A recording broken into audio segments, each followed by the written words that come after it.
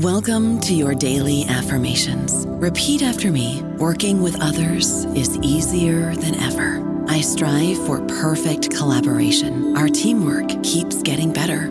Yeah, affirmations are great, but Monday.com can really get you the teamwork you desire. Work together easily and share files, updates, data, and just about anything you want all in one platform. Affirm yes to start, or tap the banner to go to Monday.com. With Lucky Land Slots, you can get lucky just about anywhere. Dearly beloved, we are gathered here today to... Has anyone seen the bride and groom? Sorry, we're here. We were getting lucky in the limo and we lost track of time. No, Lucky Land Casino, with cash prizes that add up quicker than a guest registry. In that case, I pronounce you lucky. Play for free at LuckyLandSlots.com. Daily bonuses are waiting. No purchase necessary. Void where prohibited by law. 18+. Terms and conditions apply. See website for details. Hello, everybody. This is Marshall Poe. I'm the editor of the New Books Network, and I'd like to tell you that we have a new and improved website. It has 2 new features that we think you'll love. One of them is a vastly improved search engine, so that when you type in keywords, you'll get a bunch of episodes really quick. The other is the ability to create a listener account. And in that listener account, you can save episodes for later listening. So you can create a kind of listening list. We think these features are neat and we think you'll enjoy them. Please visit the site today.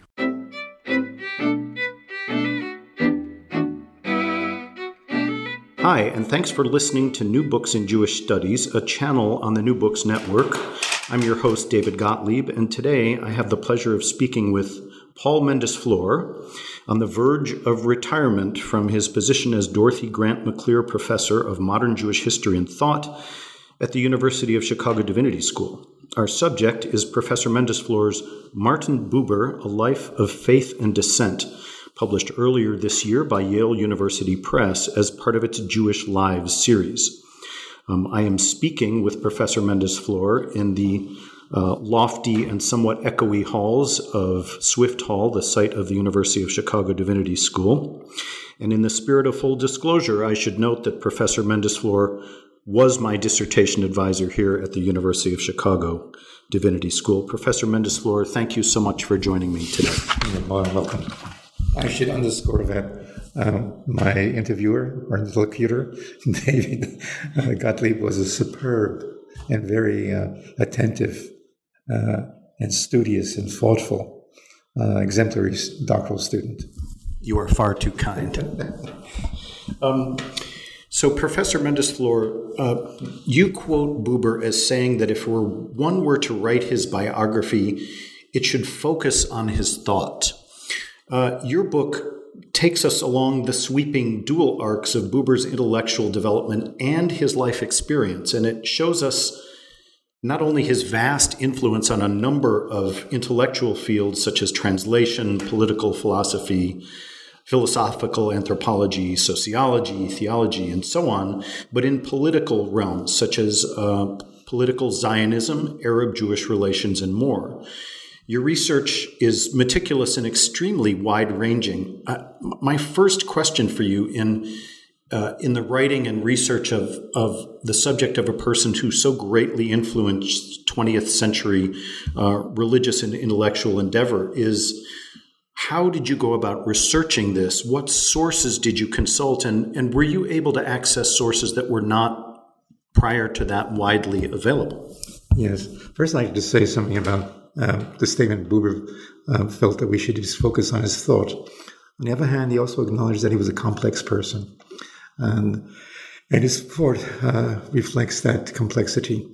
As one says, every text has a context.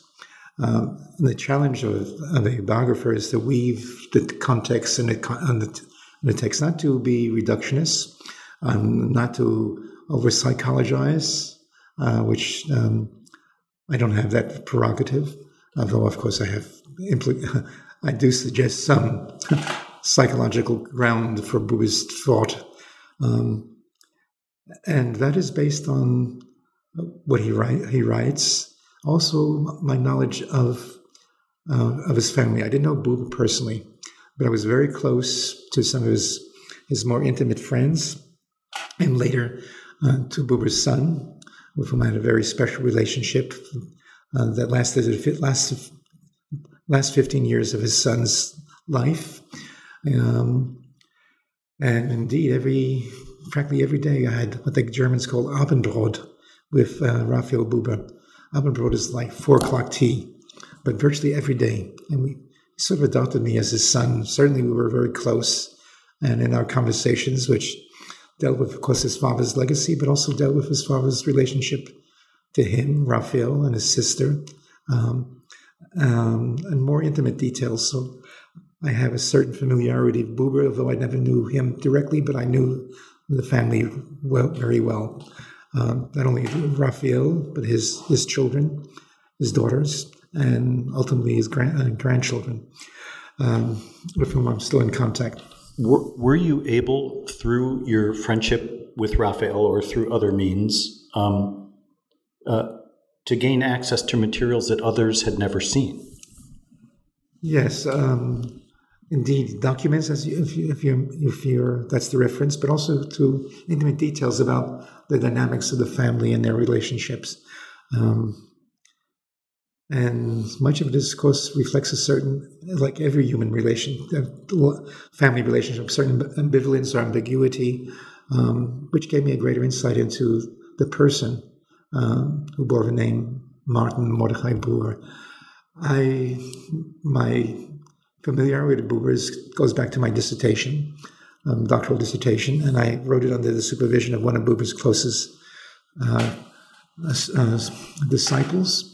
And so I've been living with Buber, so to speak, for, well, sounds like 60 years. Indeed. In some basic sense, Buber and I have had a dialogue, if you wish to put it that way, over those 6 decades.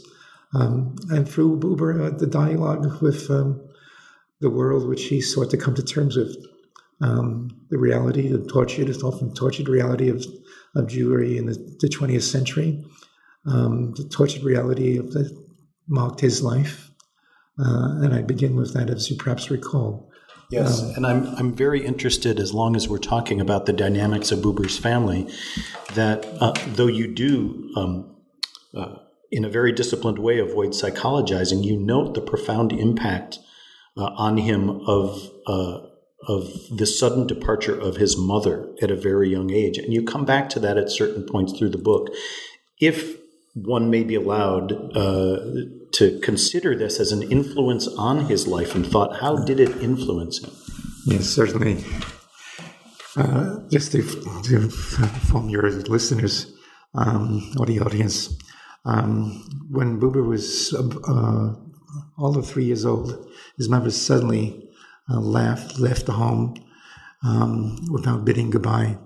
He ran to the window, huge fenced French window, that was typical of that part of Vienna where they were living.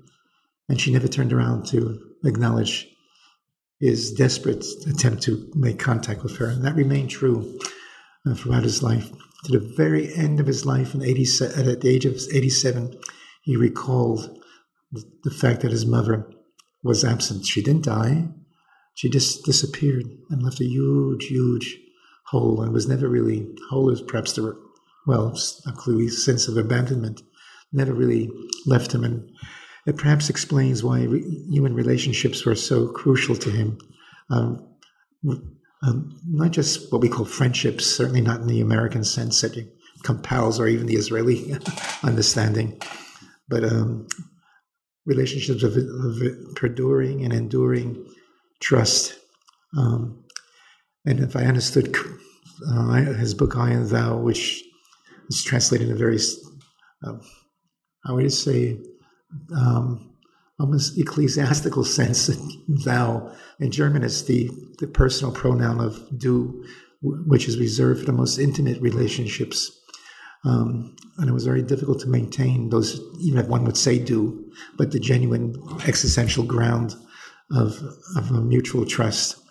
And that I somehow understand to be the leitmotif of his life. Indeed, you note and do a wonderful job of chronicling the series of deeply felt and long-lasting relationships he had throughout his life, not least, of course, with his wife Paula and the mother of his children, but with Gustav Landauer and Franz Rosenzweig and others. If there is a pattern to these relationships, what is that pattern? Yeah. In German, you make a distinction between the more intimate pronoun, second person pronoun you, as we say in English, and the more formal Sie. Buber and his wife was very hesitant. Was very difficult for him to reach a plateau of, if you wish, interpersonal plateau and trust of a du relationship, of the personal pronoun, simple pronoun, which is translated as thou, somehow to capture the theological dimension, because when we turn to God, although he's referred to in the Jewish tradition as the King of the universe, the sovereign of the universe, Melech HaOlam, Ribono Shel Olam, we turn to God with the intimate pronoun du. So the translators wanted to capture that. Buber and Rosenzweig, you mentioned, were certainly in any inception that we have of friendship very close. They worked together on various projects. Their families were intimate with one another, and yet they remained for 7 years on the more formal level when they would address one another as Sie. And at one crucial moment, Rosenzweig was a very sick man, inadvertently, but perhaps not inadvertently, addressed Buber with the more intimate pronoun du. And then he immediately apologized. But Buber said, after 7 years, we are perhaps indeed ready to address one another per du, with this more intimate pronoun. Then Rosenzweig accepted that and then added, but in my heart, I will continue to say Sie out of respect. But it indicated that they developed trust. I often use an image borrowed from Karl Jaspers. Karl Jaspers says every human being, in order to protect himself, herself, develops sort of a shell. In German, a shell is called a Gehäuse, like a house, in which you protect yourself. And very reluctantly would you exit that shell. And as soon as there's a shadow of threat, you withdraw. But within this house, this Gehäuse, you're not fully exposed or present to the world. It takes a great deal of trust to exit that shell and not feel threatened by the other. That's the heart of I believe, of the I-thou relationships. I don't know about you, but I'm very busy, and I don't have a lot of time to cook. That's why I subscribe to Factor. Eating better is easy with Factor's delicious, ready-to-eat meals. Every fresh, never-frozen meal is chef-crafted, dietitian-approved, and ready to go in just 2 minutes. You'll have over 35 different options to choose from every week, including Calorie Smart, Protein Plus, and Keto. These are 2-minute meals. Factor meals are ready to eat and heat, so there's no prepping, cooking, or cleanup needed. They're flexible for your schedule. Get as much or as little as you need by choosing your meals every week. Factor is the perfect solution if you're looking for fast, premium options with no cooking required. Sign up and save. We've done the math, and this is important. Factor is less expensive than takeout, and every meal is dietitian approved to be nutritious and delicious. Head to factormeals.com/NBN50 and use code NBN50 to get 50% off. That's code NBN50 at factormeals.com/NBN50 to get 50% off. I wanted to ask you, with regard to, and this bears partly on the question of the I-thou relationship, is that although Buber, it seems, in your beautiful depiction, is constantly in search of that deep dialogical connection, that he remains and wishes to remain as an outsider.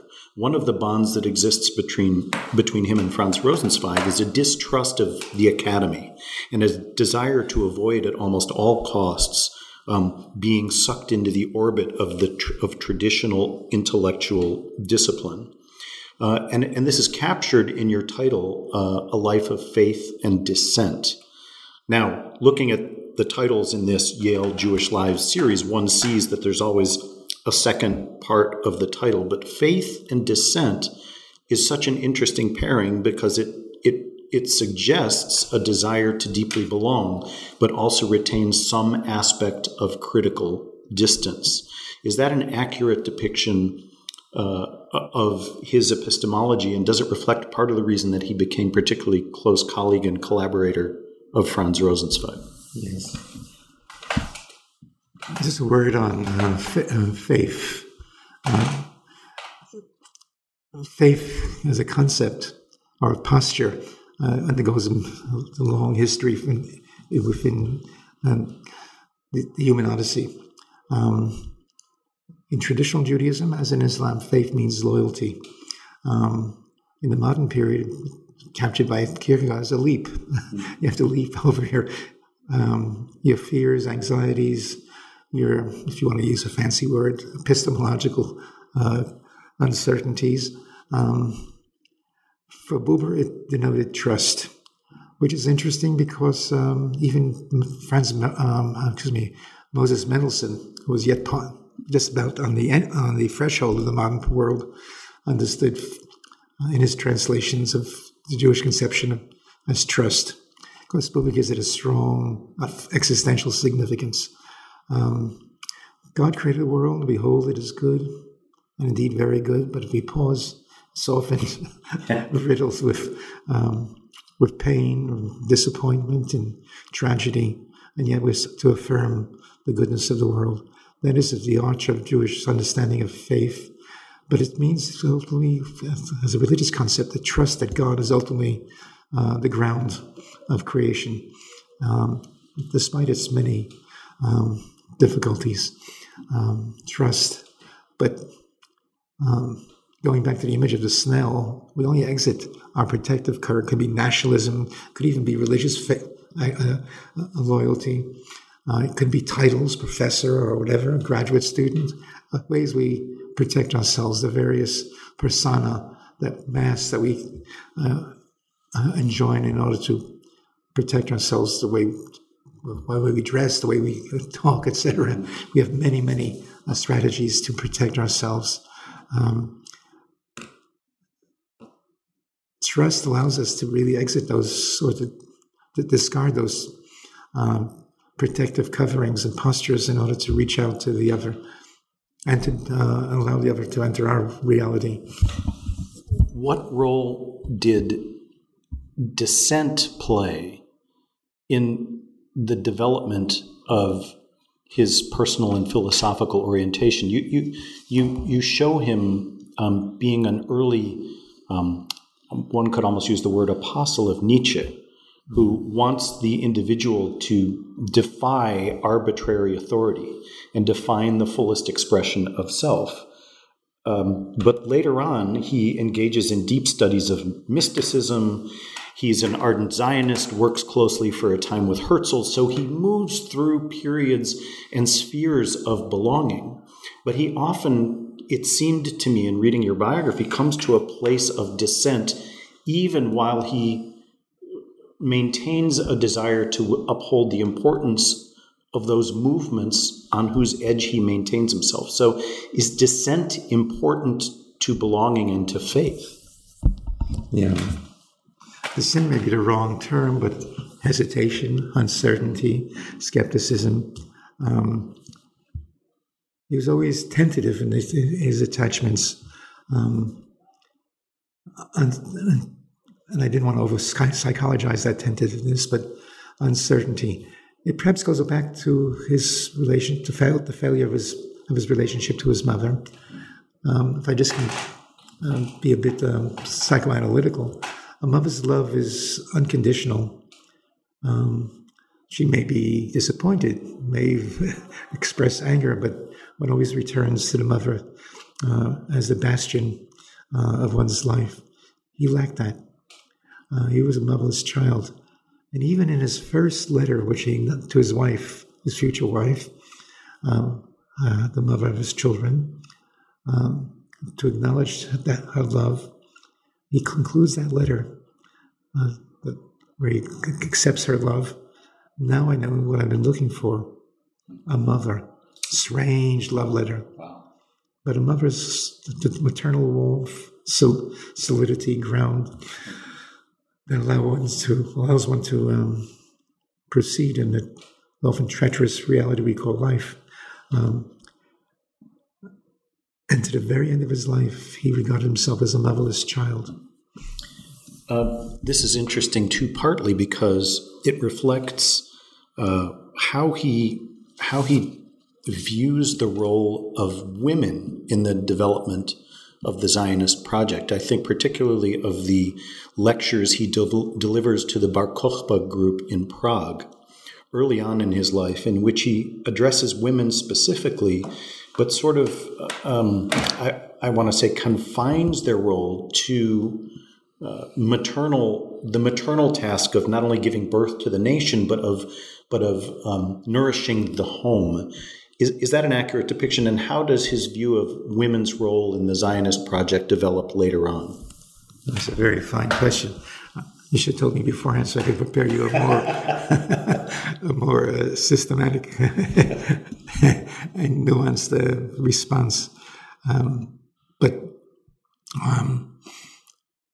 Woman, the image of the woman, the reality of a woman's love, which was in some basic sense absent because of his disappearance, not only the disappearance of the mother, but she refused to acknowledge his cry, "Mama," and didn't turn around. He met her once, very much later in his life, where he introduced his children to her, and she couldn't look at her in the eyes. Couldn't. He self-betrayed. And amongst the very last things he did, or conversations that we have of his, is he asked a psychoanalyst whom he met, and what's the source of human anxiety? And she gave a Freudian response, and he said, "I had a miserable childhood. I don't think that can explain the fundamental agony that I have, or uncertainty, existential uncertainty that has defined my life." And then she somehow, the psychoanalyst said, "Well, perhaps in a more basic sense is not to belong." Yes, I don't belong. He always saw himself as an outsider, which one, if wishes to be speculative, goes back to the fact that he lacked that sense of maternal home, if you could put it that way.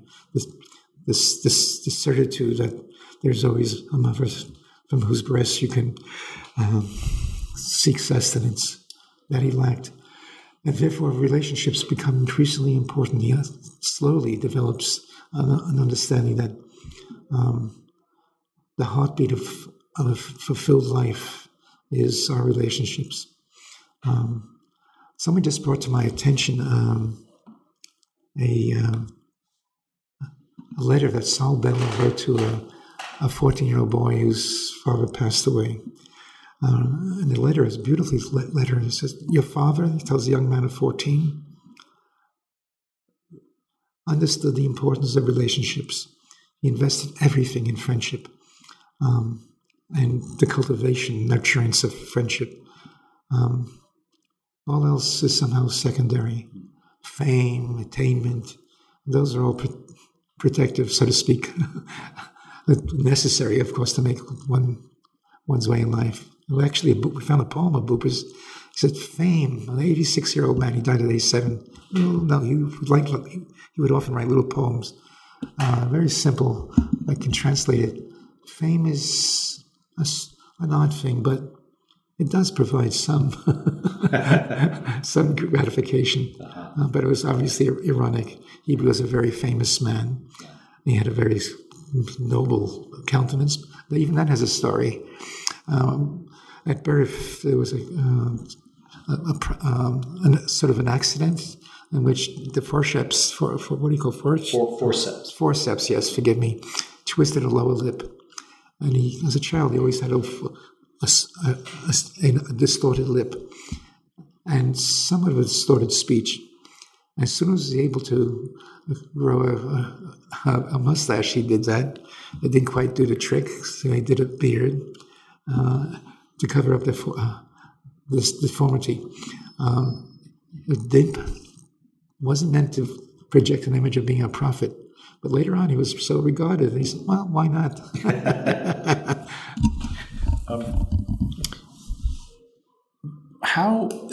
Skipping a little bit in his biography, it seems as though when National Socialism comes to power in Germany, his wife Paula almost immediately apprehends the severity of the existential challenge to Jewish life in Germany and in Europe.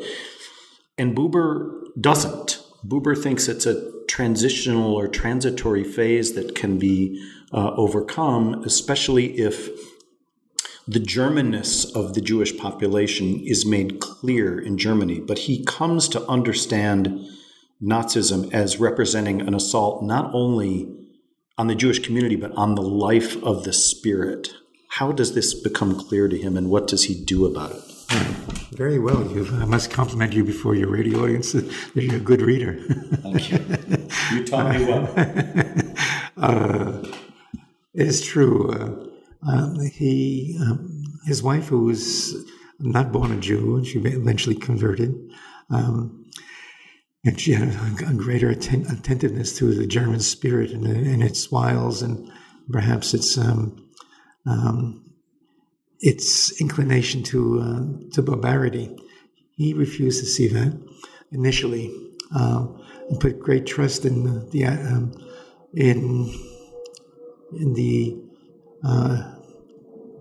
Weimar Republic and in democracy. But within a few months, he realized that indeed that vision, that hope, that confidence was shattered. Buber had an existential commitment, though, to, as many Jews, to the efficacy of rational discourse, to the Enlightenment.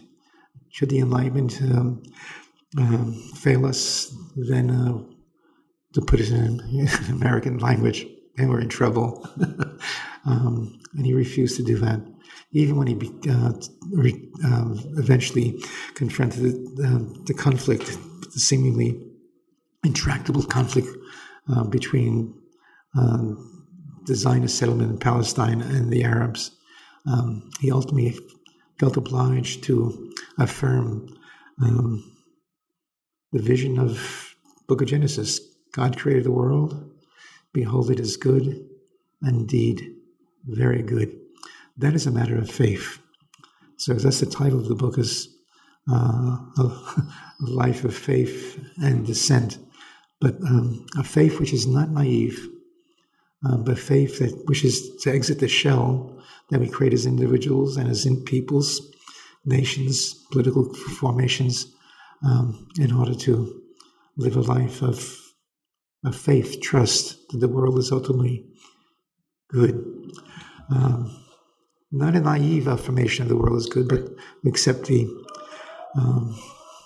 challenge. If I may just allow me, I recently published, forgive me for doing that way, but an article on Gnostic anxieties. In the wake of the First World War, particularly in Germany, where everything collapsed, there was a marked retreat from the Enlightenment and this vision of humanity. And many scholars in the wake of the First World War, amongst them very great, significant liberal thinkers, such as Adolf von Hamach, who was considered the liberal Christian theologian, turned to Gnosticism.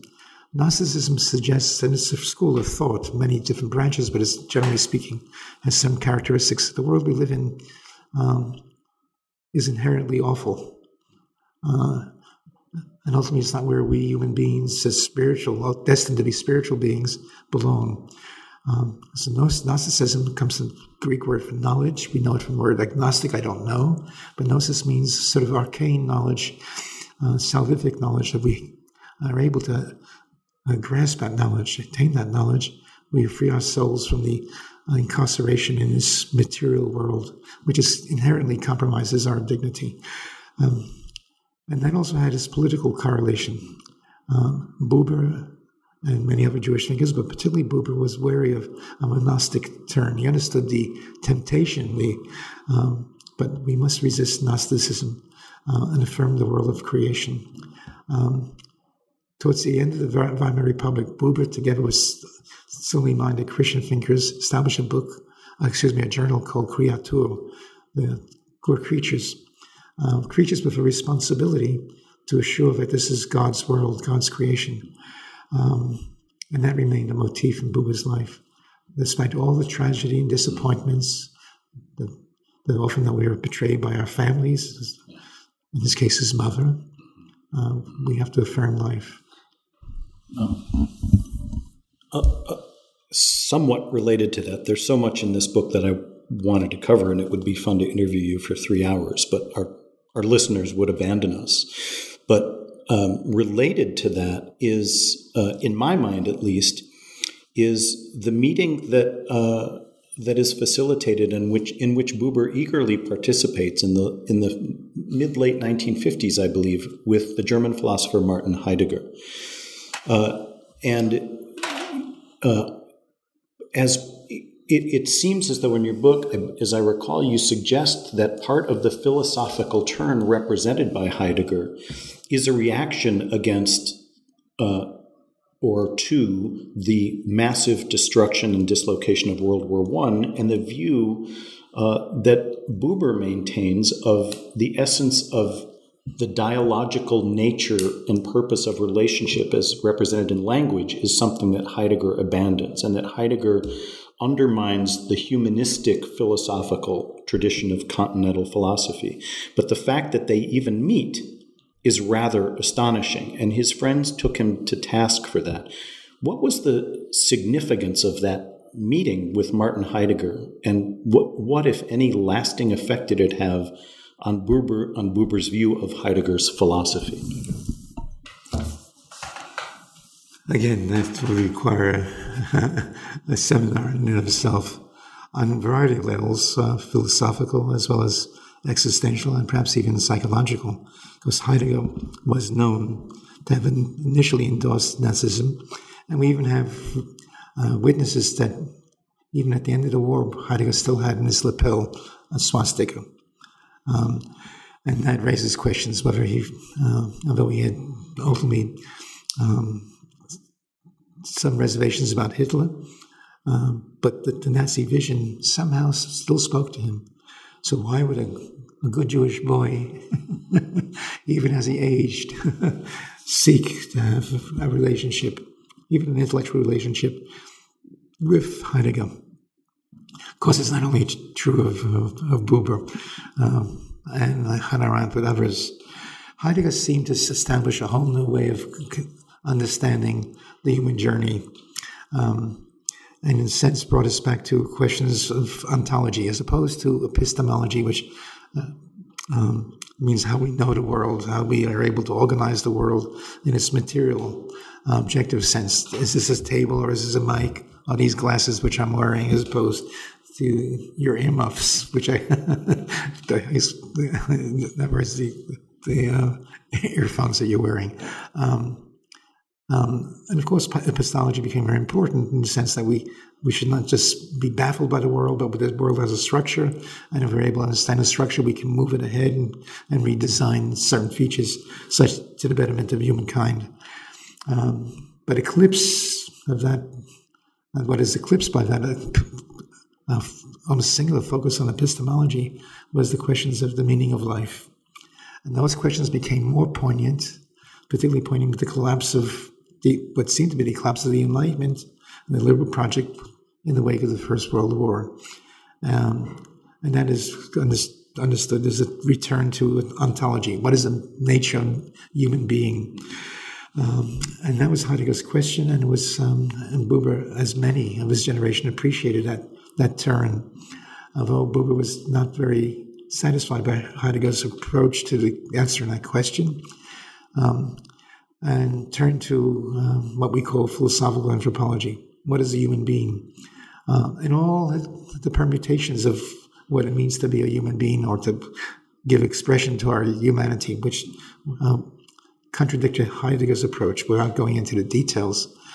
But after the war, the opportunity arose to meet with Heidegger and to discuss the issues of language, speech. Is language the only vehicle in which we relate to one another, and how? And they did meet in a clandestine fashion, secretly, but it was Buber's initiative, which Heidegger accepted, and that just baffles us. But Buber wanted to probe, so it seems, Heidegger, why he turned to Nazism to address these questions or to deal with these questions. And it seemed that he eventually felt that Heidegger was not prepared to make that discussion, and basically withdrew. Nonetheless, leaves the question of why Buber was so crucial for Buber to meet with Heidegger and to address these questions. But Heidegger's philosophy had a magical, if you wish, pull on a whole generation, also Jewish, particularly Jewish thinkers. But Buber was not one. No, but he appreciated the questions of Heidegger, and he kept on returning to the questions of Heidegger, and it helped Buber give focus to his own quest to understand what is human being.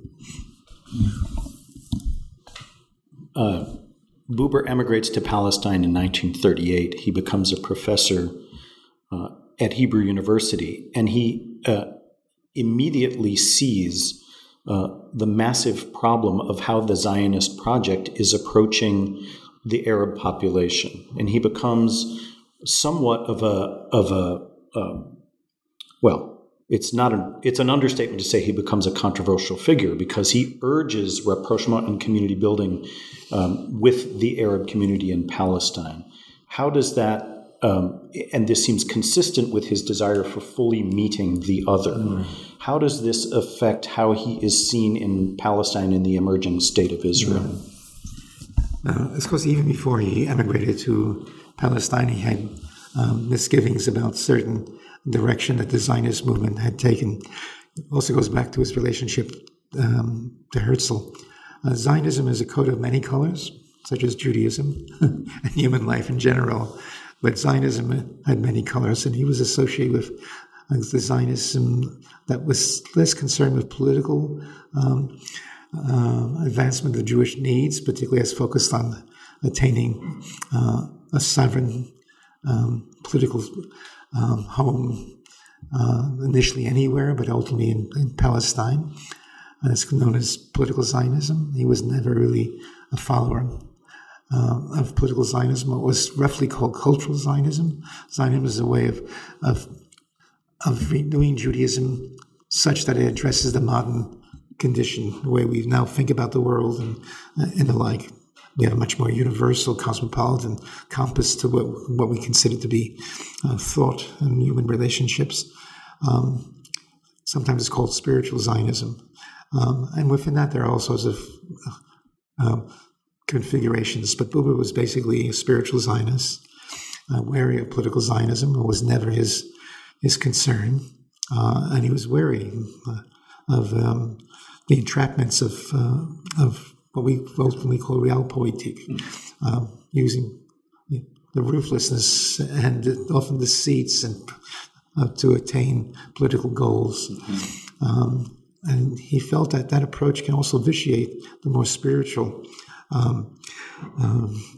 ambition. Vision might be the wrong word, of visions of Zionism, which he remained more or less attuned to, with constantly revising his understanding of what spiritual renewal would be.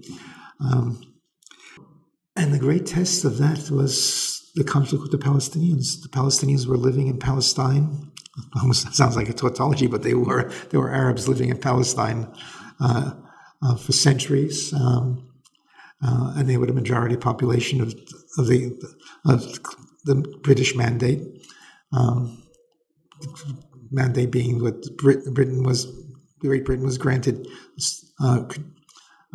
tutelage of an area known as Palestine after the First World War, granted by Western powers, not with the consent of the local population. And within that context, the British gave a certain mandate to the Zionist organization, not sovereignty, but establish a homeland, however that may be defined, within Palestine, much to the chagrin of course, the local population. Buber understood that chagrin, which Britain and the Zionist leadership sought to ignore. And Buber said we can't, on a variety of politically we can't, and also humanly we can't ignore the fact that there is a Palestinian population, and that, at least at that time, up until the establishment of the State of Israel, they were the majority population living there in the land for centuries, not as outsiders, not as foreigners, but an indigenous population. The conflict, to say this in broad terms, a political conflict, and thus ultimately a military conflict with the Palestinians would, even given the exigencies of the Holocaust, the Nazism, would only emasculate, defame, undermine the spiritual objectives, if you wish, or visions of Zionism. Buber was not opposed to Jewish settlement in Palestine, but it should be in a way which does not undermine or challenge Palestinian sensibilities and rights. And that was a very difficult formula, of course. How should we read Buber today? What in an era of resurgent nationalism and divisions between individuals and community, what is his writing telling us today? And if you were to send us to particular works of his, which works would you suggest? I think it would be a disservice to Buber and to ourselves if we read Buber as hagiographically as a saint. He himself went through many, many revisions and constantly revised his understanding of himself and others and the Zionist project. But what remained, so to speak, the lodestar was that we have to learn somehow to live with one another with dignity, mutual dignity. And that led him to seek how we can do such. He urged us, and even in his own writings, never to think in a doctrinal fashion, constantly revise our understanding of a given situation. Buber's been compared to what we often call situational ethics.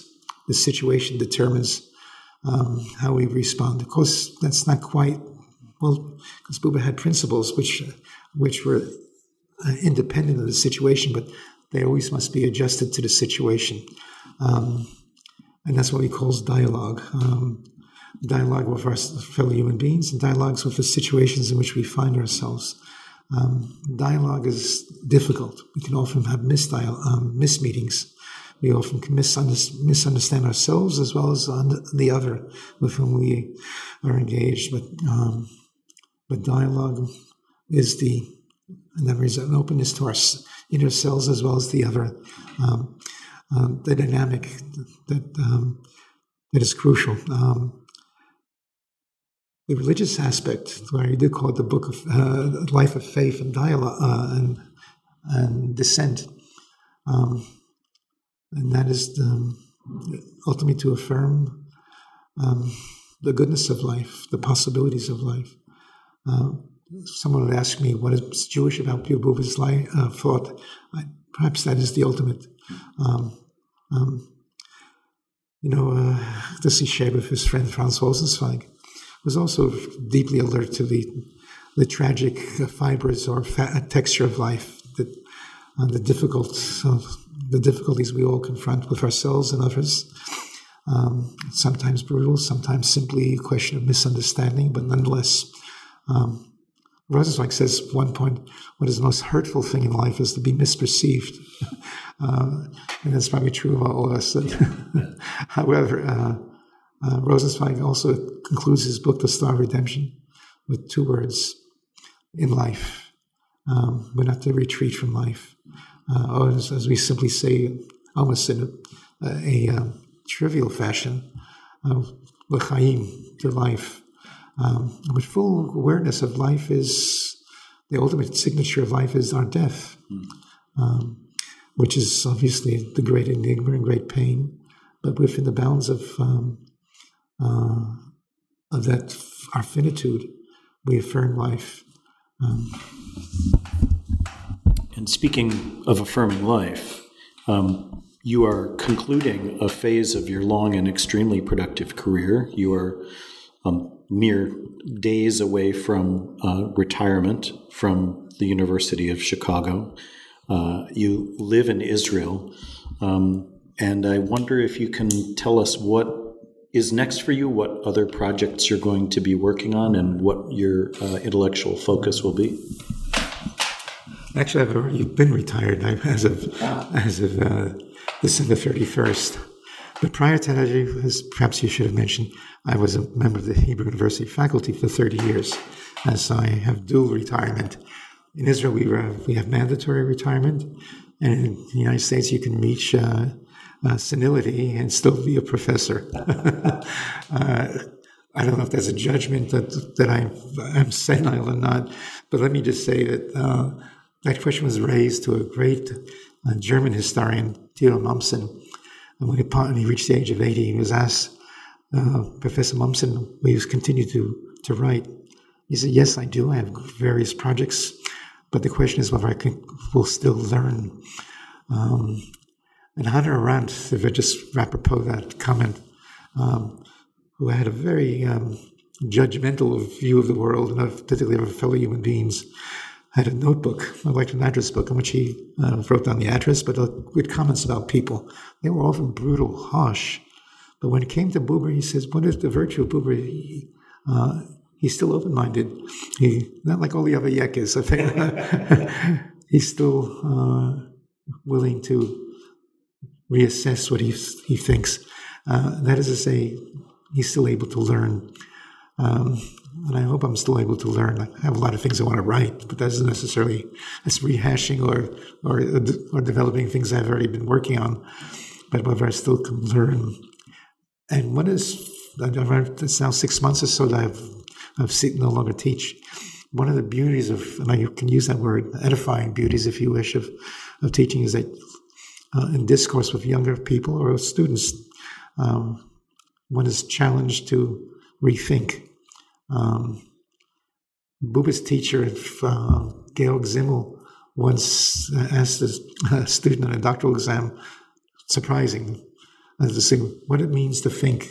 The student had prepared, text on Hegel and Schmegel and like. It was the only question he asked, what does it mean to think? And then Simmel said later on, I'll say in German, denken tut weh. Thinking hurts. It's hard. But I do hope to have the courage to go for the pain of thinking, not simply rehashing or re-editing or recycling whatever I have written before, but to think with all the pain that comes from that is attendant to genuine thought.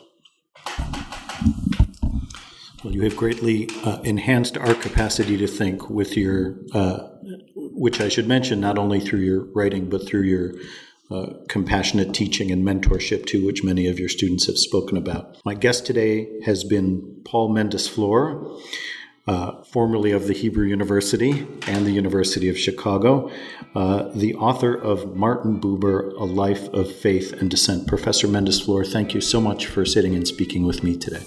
You're more than welcome. Thank you.